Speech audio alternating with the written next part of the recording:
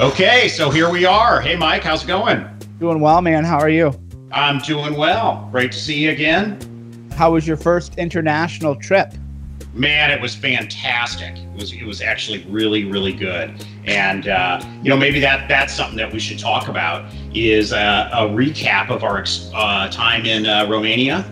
Sure, let's do it. Yeah. So, I mean, what an excursion. That was like an excursion of a lifetime, or a trip of a lifetime.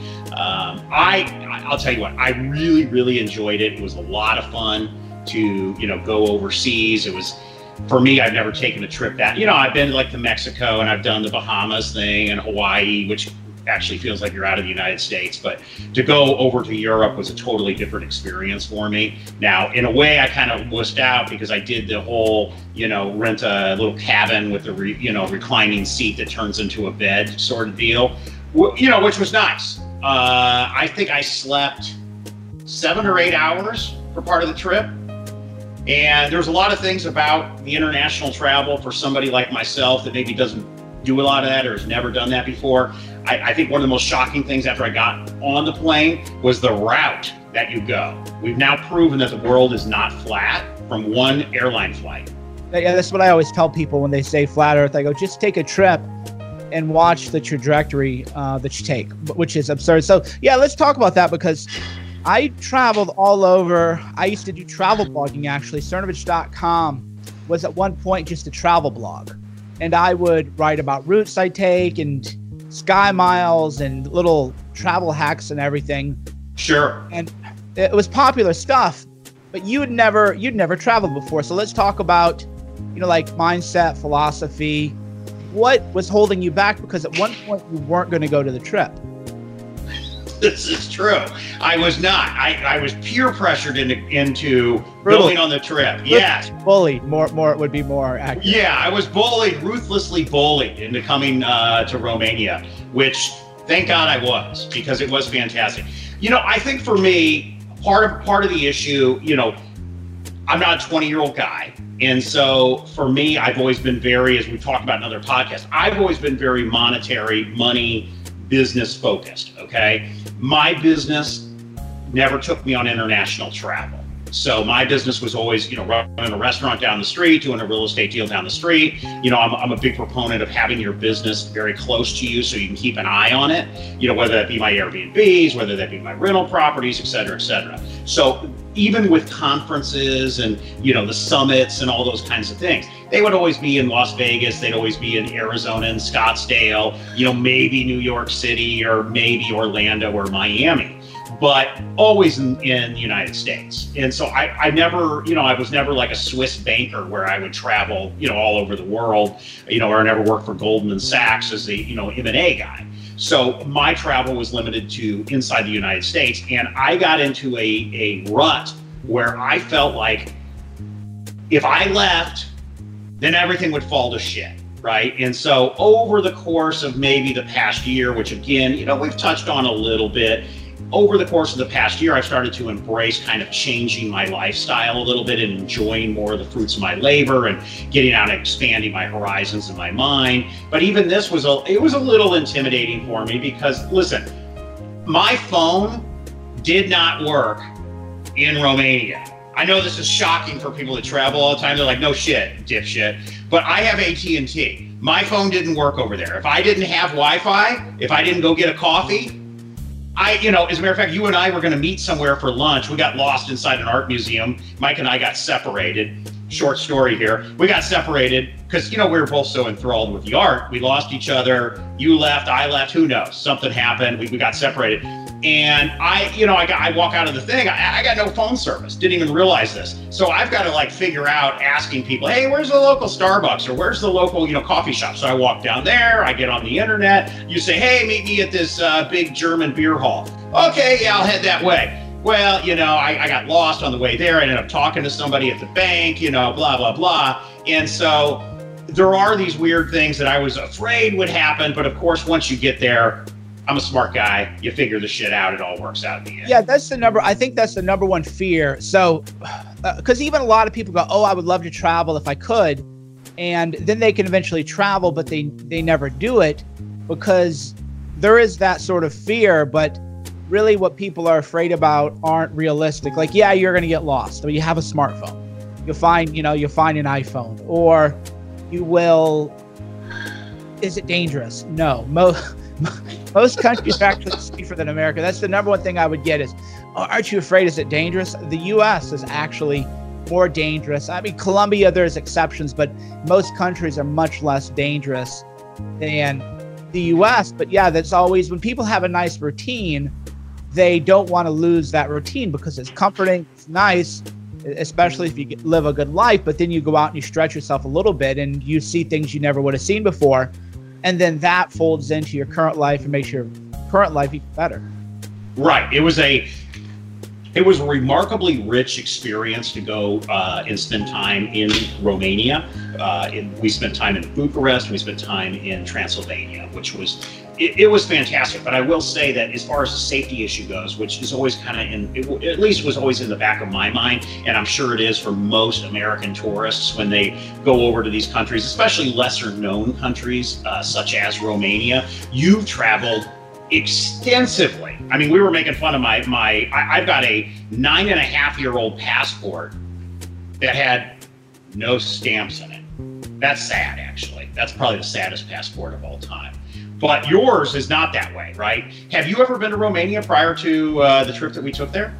No, and I'd wanted to. When I was in Europe, I was planning on going and the timing didn't work out. That's why it was fortuitous that they wanted to do it. And it's amazing too when you travel, and this is true. This is one of the biggest benefits actually of social media is you can go travel and you have local hookups. Here's where to go. Here's where the best places. Here's the best cigars. Here's the best whatever. And you just land there and then you kind of explore as you go. And then, I did for our Spar Challenge, which I did miss the last day. I thought it was funny because really, I didn't know that. Whatever. And you're like, oh yeah, you have time. And I'm like, yeah, I have time. And we got back to the place we were staying. I flipped up my phone and it was 2:59. And I was like, okay, I missed day 10 of the challenge, hit all the other days. And one of the challenges, or rather, in meeting the challenge, and for those of you who don't know or missed it, is you had to come up with 10 ideas a day. Could be big, could be small. 10 ways to brush your teeth, or 10 ways to solve world hunger, whatever. And one of mine was 10 travel tips. I did. And then another one was 10 positive ways or positive experiences I only had because of my friendship network. So for example, I'm in Romania. I probably wouldn't have done that if it weren't for that peer group.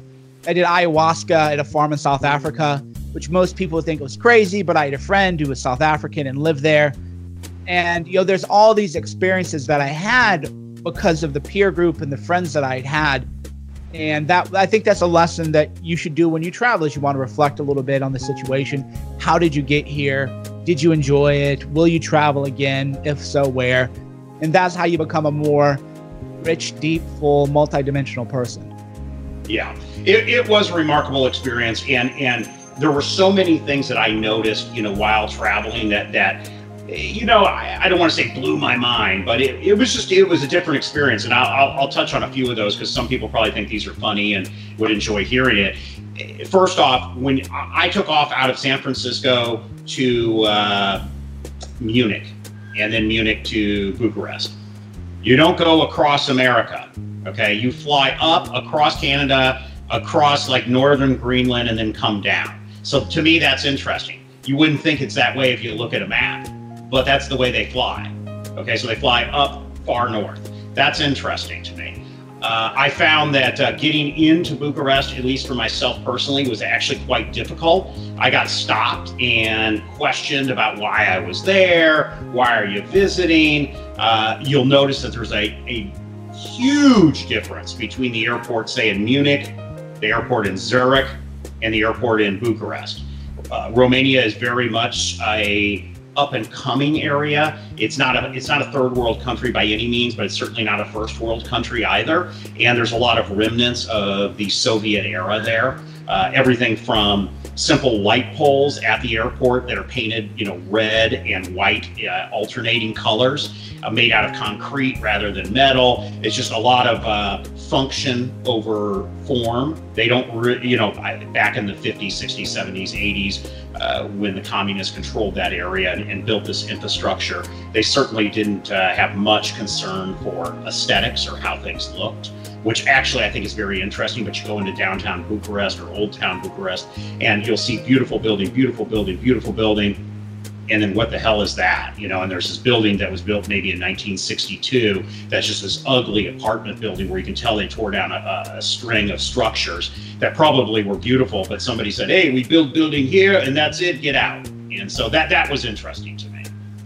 There were even parts, because we did a long walk in Old Town, there are even parts where it looked like they just pasted two buildings together.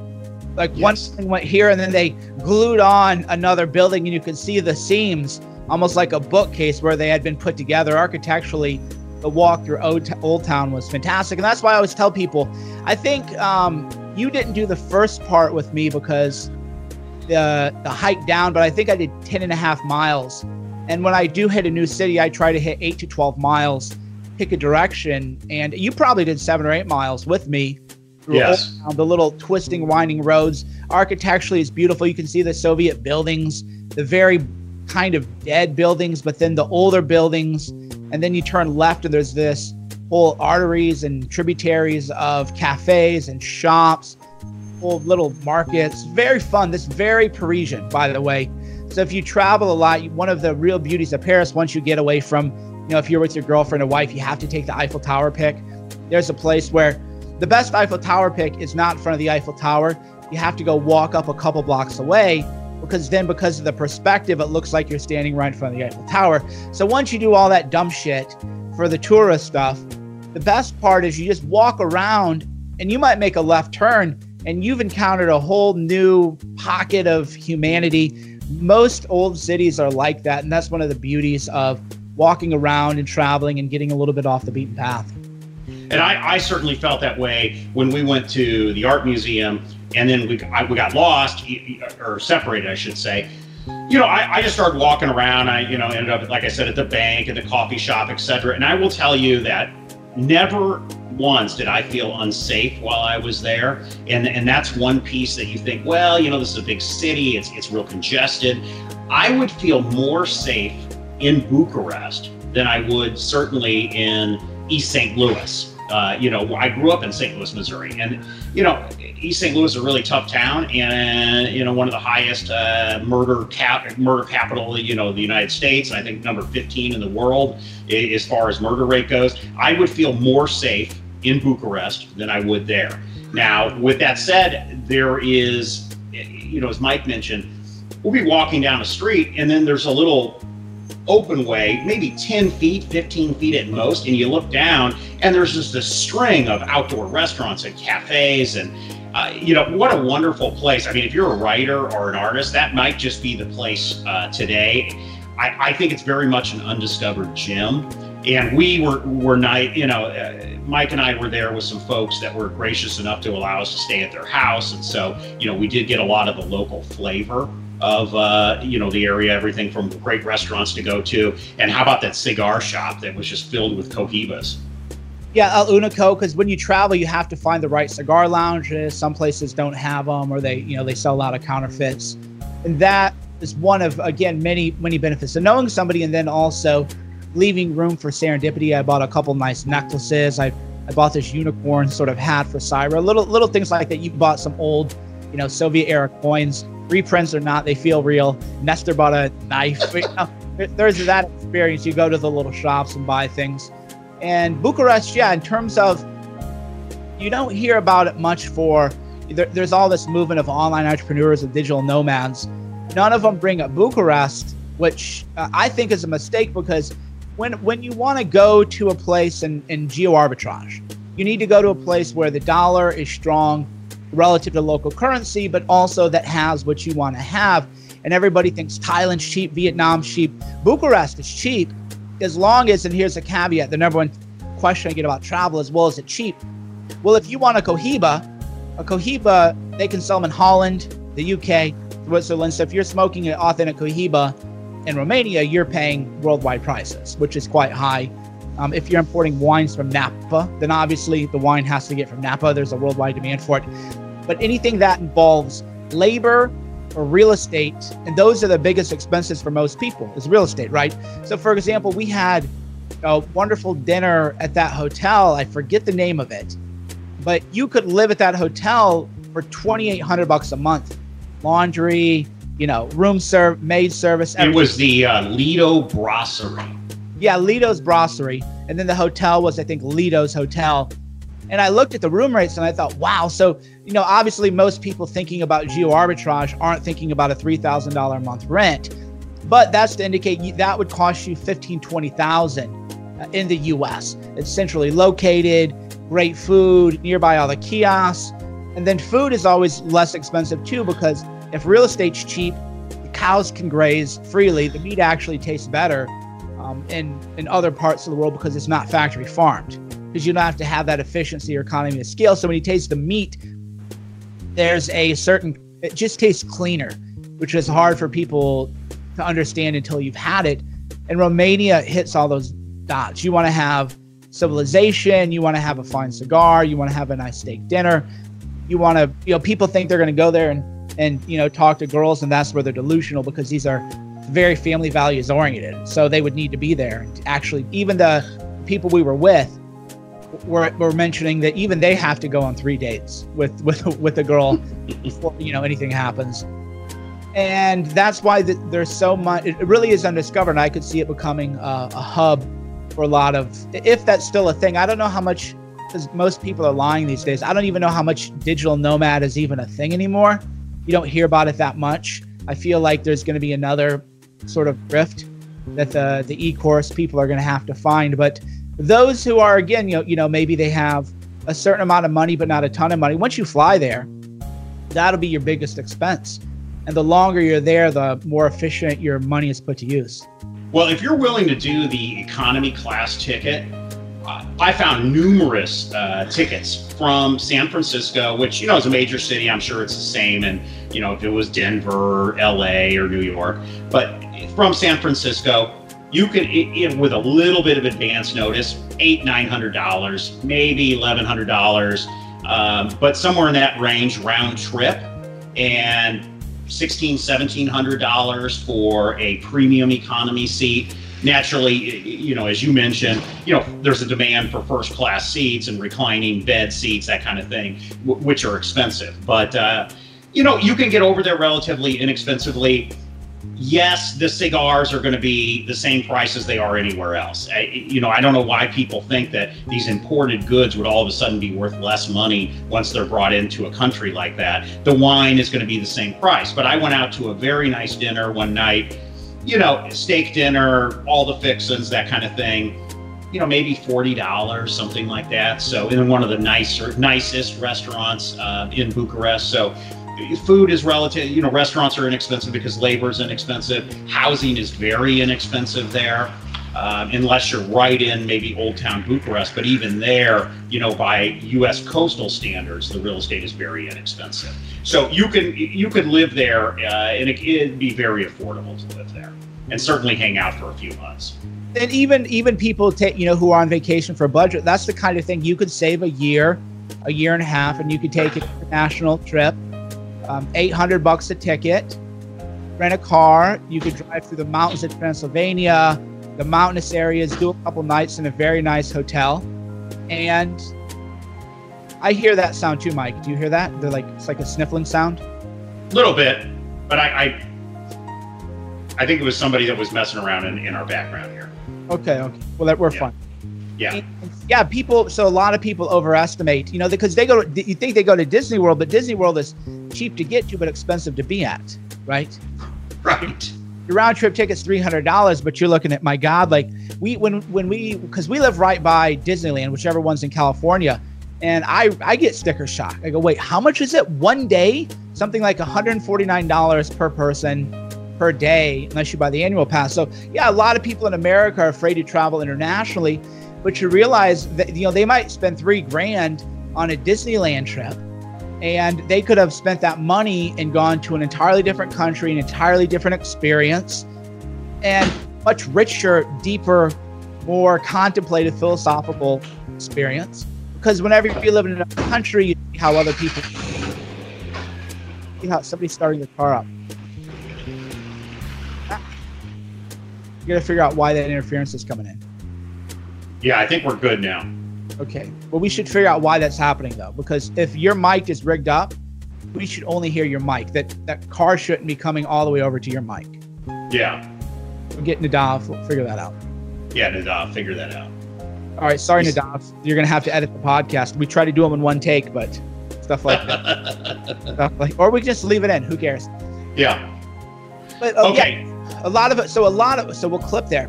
And then I'll just start right here. A lot of Americans, they overestimate how much it costs to travel internationally. And in fairness, I would have too. A lot of people think, oh, I'll take my kids to Disney World or Disneyland. And the tickets are cheaper. But once you get there, it is a rat race. You're looking at, these expensive resorts, and the food is rip off. The food's not even that good. Everything is very expensive. A lot of people, even budget travelers, are people who would feel like international travel would be out of their, like how I hear this a lot of times from people. They're like, I always want to travel like internationally. And then I'm just like, okay, well, it would probably, to do it right, if it's you and one other person and a couple kids, like you could probably do that for $3,000. Like, no way. Well, sure, you're not going to go to Paris and stay at the 4-star resorts, but you could go to Budapest. Is getting more expensive, but you could go somewhere like Bucharest, which I've been everywhere, right? I've been to Paris. I've been to da-da-da-da-da. And I prefer Bucharest because it's less crowded. There's less danger. There's a lot of shady people in Paris. There's a whole culture of pickpockets and everything else. Right. And if the person really did their homework, they could go to Bucharest, very nice, memorable international vacation for like $3,000. If, again, they planned ahead. You got the tickets well in advance. You rented a car. You knew which places to stay. So you don't want to be in Tourist Central because it'll be overpriced. But again, that's about doing your homework. And most people don't realize that because London you don't even want to go to, right? The stabbings and London's, I've been there twice. I have no intent to ever go back. No offense to my UK readers who are like 20% of the audience, but they'll admit the same thing begrudgingly. Paris, the Eiffel Tower is nice. The museums are great. But in America, we have beautiful museums too. People think you got to go to Paris to see art. We have it here. And they also, we didn't get to check them out, but Bucharest has museums too. So you go off that beaten path and you have all the benefits of an international trip to, say, London or Paris, but it's actually more beautiful. I'd rather go to Bucharest than New York. Well, and I'll tell you, I looked at Airbnb prices, which there's a pretty prolific amount of Airbnbs in Bucharest, and you could rent a 2,000 square foot 3-bedroom, 4-bedroom home right in, the downtown Bucharest area, $70, $80, $90 a night. So for a family, you're staying there for a fraction. Now, I even looked at like there's a Hilton hotel right in downtown, Old Town Bucharest. It was like, $80 a night or something to stay at the Hilton. So, very, after you do the currency conversion, but about $80, $90 a night. Very affordable. That's actually a lot less than what you would pay, say, in Anaheim for the same hotel. So it's probably half the price, maybe more, of what you would pay in, a Disneyland type area. Right, and at Disneyland, you're getting fleeced. Like the meals, everything. I refuse to go back. And you get fleeced, but over there, so you could take your kids. You got, the tickets. You could get an Airbnb for like $400, and then you get a car, drive into the mountains, so you get the full experience of the mountains, and that's relatively inexpensive there too.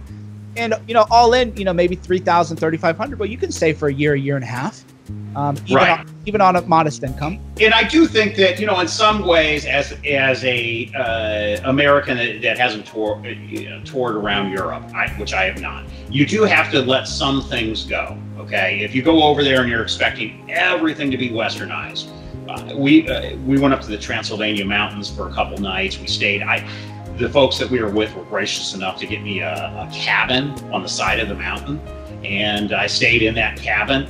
It was beautiful. The view was beautiful. The furnishings were nice. It was a newly remodeled cabin, but it didn't have air conditioning, and that's just the way it is there. Like it just is not. They just don't have it. So that's just kind of their thing. The food's a little different. You might be getting like cold cuts and a poached egg for breakfast, and that's just the way it is. You're not going to get the American breakfast. It's just different. So you have to be open to those kind of experiences and shrug it or laugh it off. But if you're going to be the type that complains about these kind of things, you might not have as good of a trip as you could if you just let the stuff flow. Right, and those people are fortunately like not listening to me. I do a pretty good job of the portions are smaller. Yeah, when people come over to America and they can't believe these continental buffets and everything going on and how huge and massive the portions are and people just pigging out. That is really the way. And if there's a little discomfort there, there's in Eastern Europe, there's more of a stoicism that you see that is permeating the culture. It's a little thing. You just don't complain about everything. Where in America, oh gosh, I've been waiting here. Like the pacing of the meals are different, and it isn't fast food if you go sit down to eat. But those are the people. So fortunately, because I have two kinds of people, right? The people like that who don't complain because I'll just ban them. And then people who are doing like really well financially, or people, they're living an aspirational life, but maybe maybe they're not where they want to be. So, but they know like, oh yeah, I could save up. If we saved up, we could do a real vacation, and they can take it from me. I would rather go back to Bucharest than go to Paris. I don't have any intent ever go back to Paris. I don't have any intent to ever go back to London. The pacing thing that you mentioned is interesting, because in the morning, the last morning I was there, I got up early and I was going to go grab, like coffee and something to eat somewhere. The breakfast restaurants in Old Town Bucharest, they open at 9 a.m. They don't open at 5 or 6.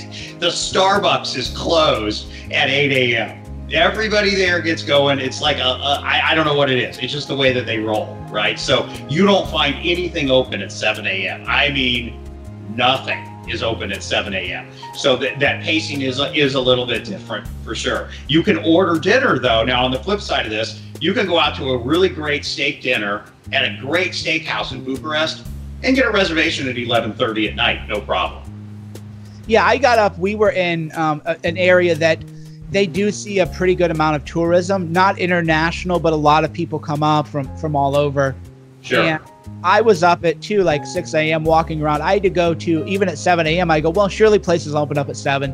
No, I had to use a portable espresso machine to get like a little espresso out of something, because even at 8 a.m., nothing had opened up. And for me, I've traveled enough that things like that are not even, you're just used to it, right? That's just right. It is at the 24/7. You have a McDonald's on every corner, and that's part of the charm of it. Right. There is that old world mentality, and if you're hungry, you can wait a couple hours. You can walk around and get an espresso, drink some water, you'll be fine. So what else before we wrap this up? Highlights of your first trip international, what you learned, what you liked, what you would change next time? I'll tell you, it certainly encouraged me to go and do it again. I wouldn't have the trepidation that I did this time around. It was fantastic.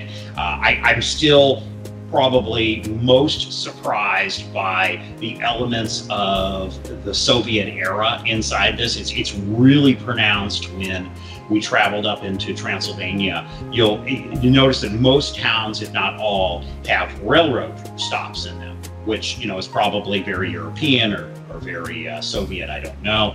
But you'll have this beautiful village, gorgeous village with all these old houses and Spanish tile roofs or red tile roofs or metal roofs and gorgeous architecture. And then just right plop down at the base of the mountain is this disgusting old green glass, a square manufacturing plant with stacks coming out of it and everything, completely abandoned today. But just interesting how, the Soviets would come in, they'd find this beautiful little spot right next to the railroad tracks and say, we're building a building right here. You're going to like it. And that's it. So there's remnants of that, which I actually find fascinating. But you can see where, the Soviets were there, obviously no longer there. But, that part really shocked me, that piece of it. Yeah, the people are nice, but again, there is that element of people in America think everyone's rude if they don't want to talk about your life for half an hour. Right. I like those more stoic cultures where just, okay, hi, welcome, have a seat. These are taken care of it. Oh, how are you? Where are you from? Oh, how long are you in town for? The Uber driver's not trying to chat you up. The waiter isn't asking you 50,000 questions about where you're from. You just sit there and everything goes well and everything's cool and they're not rude. But a lot of Americans aren't used to that. Like, oh wow, these people are so cold. The service restaurants and bars do not have a tip line on their receipt. So tipping's just, I don't know if it's just not part of the culture there. I'm at this very nice restaurant that I had mentioned earlier, and I asked the waiter, I look at the wine list. Now, again, I live in Napa Valley, so I kind of know a little bit about wine. And I look at the wine list, it's all these Romanian wines. Great. Which one of these two do you recommend?